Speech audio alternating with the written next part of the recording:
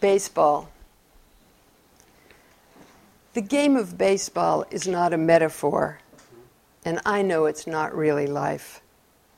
The chalky green diamond, the lovely dusty brown lanes I see from airplanes multiplying around the cities are only neat playing fields. Their structure is not the frame of history carved out of forest, not what I see on my ascent.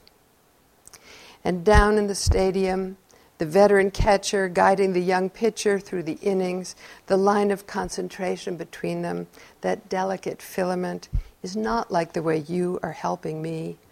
Only it reminds me, when I strain for analogies, the way a rookie strains for perfection, and the veteran in his wisdom seems to promise it. It glows from his upheld glove.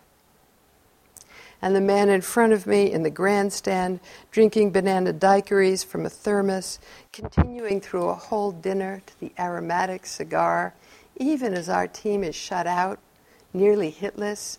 He is not like the farmer that Auden speaks of in Bruegel's Icarus, or the four inevitable woman-hating drunkards yelling, hugging each other, and moving up and down continually for more beer, and the young wife trying to understand what a full count could be to please her husband, happy in his old dreams, or the little boy in the Yankees cap, already nodding off to sleep against his father, program and popcorn memories sliding into the future, and the old woman from Lincoln, Maine, screaming at the Yankee slugger with wounded knees to break his leg.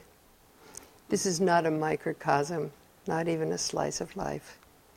And the terrible slumps when the greatest hitter mysteriously goes hitless for weeks, or the pitcher's stuff is all junk who threw like a magician all last month, or the days when our guys look like Senate cops, slipping, bumping each other, then suddenly the play that wasn't humanly possible, the kid we know isn't ready for the big leagues, leaps into the air to catch a ball that should have gone downtown, and coming off the field is hugged and bottom slapped by the sudden sorcerers, the winning team.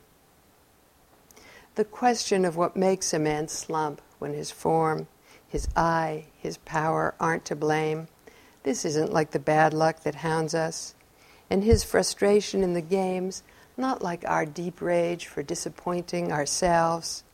The ballpark is an artifact, manicured, safe, seen in an Easter egg.